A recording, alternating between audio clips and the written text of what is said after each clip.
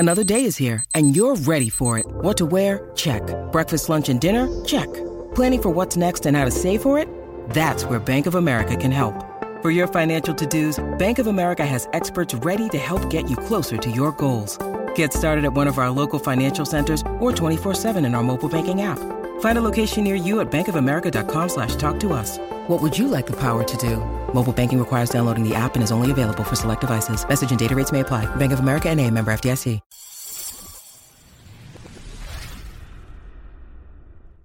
All right, guys, it's that time of the Sons of the Shoe podcast. It's time to assess the Michigan Panic Meter, Spencer. And if you guys missed it last week, or on the post-game show, post the Penn State victory, there are 5 levels. 5 levels to the Michigan Panic Meter. The least level of panic is gray. Then you go to light panic. White is neutral. Light scarlet is your second most panicked. And then finally, the most panicked, scarlet.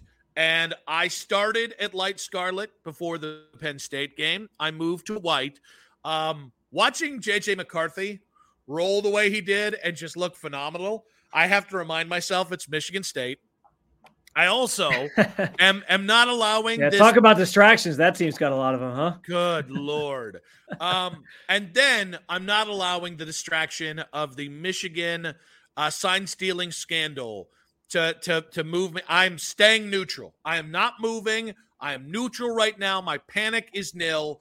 And I think I might actually be nil until I see Michigan continue to kick everybody's ass and you just kind of get along, or if you have a real scare against one of your next 4 games. I'm going to stay where I'm at, I think, too. Only I'm going to advance the meter slightly more into the light scarlet.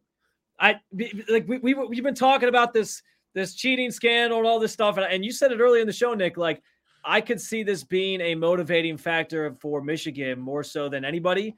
And so, yeah, I think like this just adds fuel to the fire when that game gets schedule of, oh, we got Ohio State coming to town. We've beaten them the last 2 years. And now whether or not they had a role in this or not, like, hey, they're trying to take it from us. They're trying to get us in trouble with the NCAA and you know, whatever. So I just wonder if it serves as an extra motivating factor for them. We already know they were throwing up the fours in the first game of the season for like free Jim Harbaugh. Like, we know him being missing for a period of time apparently motivated them to really kick the ass of Colorado State or whoever the hell they played. So I thought that was them bragging about the quality of Michigan women. We got a bunch of fours. No, actually, you know what? God. That was such a low-hanging fruit joke. If you've ever been to Ann Arbor, you'll realize, much like Ohio State, there are beautiful women everywhere. And so my fat ass is one to talk. But those are all Michigan women. That's the thing. A lot of them come from other places. That's what you find out about a college campus. It's like, oh. Yes, that's how colleges work. Right. That's what I'm saying. Like, so I don't know that we can call all the – so if you just go to Michigan and you're an attractive woman, you just automatically become a Michigan woman and you get added to the rating? So what you're saying is there's a difference between your standard Michigan 7 and a University of Michigan 7. Yes. We have to differentiate those two. Exactly. You know what? This is why you're the best radio show host in the land, and it's why you tell your 1-year-old son it every chance you get. All right. So that is the Michigan Panic Meter. You guys can send your panic meter, your current status at Nick Wilson says at Spencito _. But let's get to 4th and long. These are 4 things we're going to try and hit real quick. 1, J.J. McCarthy is quite literally the current Heisman favorite. Caleb Williams took a dookie on the field for the 2nd straight week. Michael Penix, not great, Bob. Now, J.J. McCarthy is plus 250. Big Penix energy. Big Penix energy. But J.J. McCarthy plus 250 on the FanDuel app. Michael Penix plus 300. Jaden Daniels of LSU plus 300. And then nobody else is within plus 1,000, I think. Bo Nix is the 4th place guy right now with Jordan Travis at plus 1,200. Are you buying J.J. McCarthy as the real Heisman favorite? Yeah, I think he has to be at this point. He's obviously putting up some big numbers, some gaudy numbers, and I mean, he's got Michigan rolling. I think it was Penix before or after the Oregon game a week ago, and then I think Washington. He didn't play well, but Washington had a little bit of a they still won the game, but they had a little bit of a but it wasn't game, pretty, right, against Arizona State. So I think that sort of took him down a peg. That doesn't mean he can't get back up there. I think he's still, if Washington runs the table, if they win the Pac-12, if they make the College Football Playoff, I think he's very much still in the conversation. But yeah, I think even though it pains me to say, JJ McCarthy probably gets the nod right now. Granted, hey, what's the streak of guys who have won the Heisman and their team hasn't won a national championship? So maybe it's a good thing for Ohio State if he wins the Heisman. All right, that's Ohio State fanboy spin, and I will allow it today because we got the fear with all the other Michigan stuff. Is that spin worse, though, than the, oh, look at them cheating and, take their wins and make Jim Harbaugh go away? There's no way it's worse, Nothing's worse than that. Nothing is worse than that. So here's the thing. JJ's the FanDuel favorite as the Heisman favorite, and he still has 2 premier games. If he goes to Happy Valley and plays the same way, I mean, he's going to come into the Ohio State game as the odds-on favorite. Like, not just favorite, but maybe runaway favorite. The whole Heisman conversation for JJ specifically could come down to that Ohio State game. So I think he's got 2, he's sitting in a catbird seat is what I'm saying. And if he plays the way he did the first 7 games of the season, the next 4 games or the next 5 games, he is going to seal this thing up. And honestly, he deserves it. He's fantastic. He's the best Michigan quarterback in a very long time. And honestly, he's the best pro-ready Michigan quarterback. Everyone's talked about Caleb Williams and Drake May from the pro side of things. J.J. McCarthy's probably in that conversation. We move to second and long here. All right. Is Iowa still the favorite to come out of the West? No, I think it's got to be Wisconsin at this point. Granted, they lose to Ohio State this weekend. They'll have the same number of losses in the Big Ten. So I think, right? Does Iowa have 2 losses in the Big Ten? I have Okay. Yep. Okay. I just pulled it up. I'll be honest with you. I'd rather it be Wisconsin, Minnesota, or Nebraska than Iowa. I don't want to see that defense. I don't want to see that. Yeah, that's fair. I don't want to see. Frankly, whether Ohio State makes the Big Ten championship game or not, I just don't want to see Iowa. That team is so miserable to watch. It's the worst. It's the worst brand of football in 2023 I've ever seen in my life. I hate it.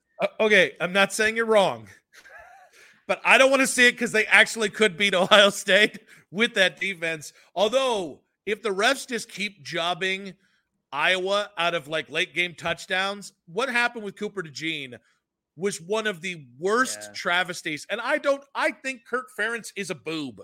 I think Brian Ferentz is a set of boobs. Bigger boob. I gotta, and actually that's not fair because I like a set of boobs. So I just think I thought it was embarrassing. But I'm not going to turn this into the Cooper Gene apology hour. DeJean rather. We move to third and long here. How much does the revenge factor matter this weekend for Luke Fickell, year 1 at Wisconsin? I don't think it's much. I think Luke Fickell. Because here's the thing, not that he doesn't want to win the game and he's going to go oh, these are my buddies at Ohio State. But I think he has, I think he understands the situation and kind of how things played out. And I think he is able to, he strikes me as the kind of person who can at least compartmentalize certain things and realize hey, I'm happy with the situation I'm in. Of course we want to beat them, but that door is always open. I don't think it's there's this ill will towards Ohio State where he's never want to go there again, never want to touch foot on the campus, hate that place. They did me wrong. I think he knows that there's always going to be kind of an opportunity for him to maybe get there one day or get back there one day. And if it happened, I'm sure he would take it. So I don't know that he's looking at it that way. I'm sure he feeds that to his players because these guys use anything as motivation. But I think internally in his heart of hearts, he doesn't have some deep seated hatred, revenge, fear, or feeling for Ohio State. I think it's a motivator for Luke Fickell. I don't know how much his players would care. You know what I mean? These players were 10 when Luke Fickell had his 1 year at Ohio State, the Fickell year, 6 and 7. So I just don't know. I think it would mean a lot for Luke to win. And I think it would be a huge win for him at Wisconsin, year 1 at home. You're probably not going to do more than make the Big Ten title game at best. This would put you in the perfect position for that, by the way. But I don't know that the revenge factor matters, but in the minds and hearts of this Ohio State fan, it still scares the bejesus out of me. And that moves us to our fourth and long of our 4 questions. impacting Ohio State and the playoff road ahead and the Michigan road ahead. Do you want the sign-stealing saga and scandal to be the end of Jim Harbaugh in Michigan? There's always going to be the fan who's like, yeah, to be the best, you got to beat the best. So I want Jim Harbaugh to stay so that one day we get back at him and blah, blah, blah, blah, blah. So I know where you're going with this take now that you're pointing to yourself.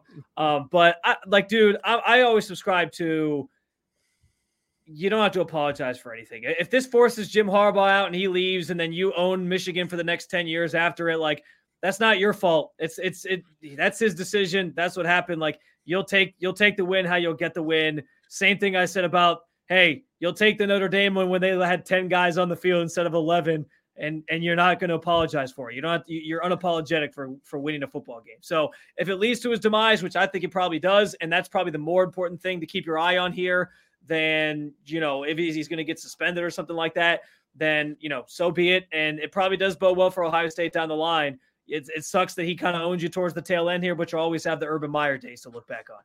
I feel like a parent who just figured out their kid won a spelling bee by cheating.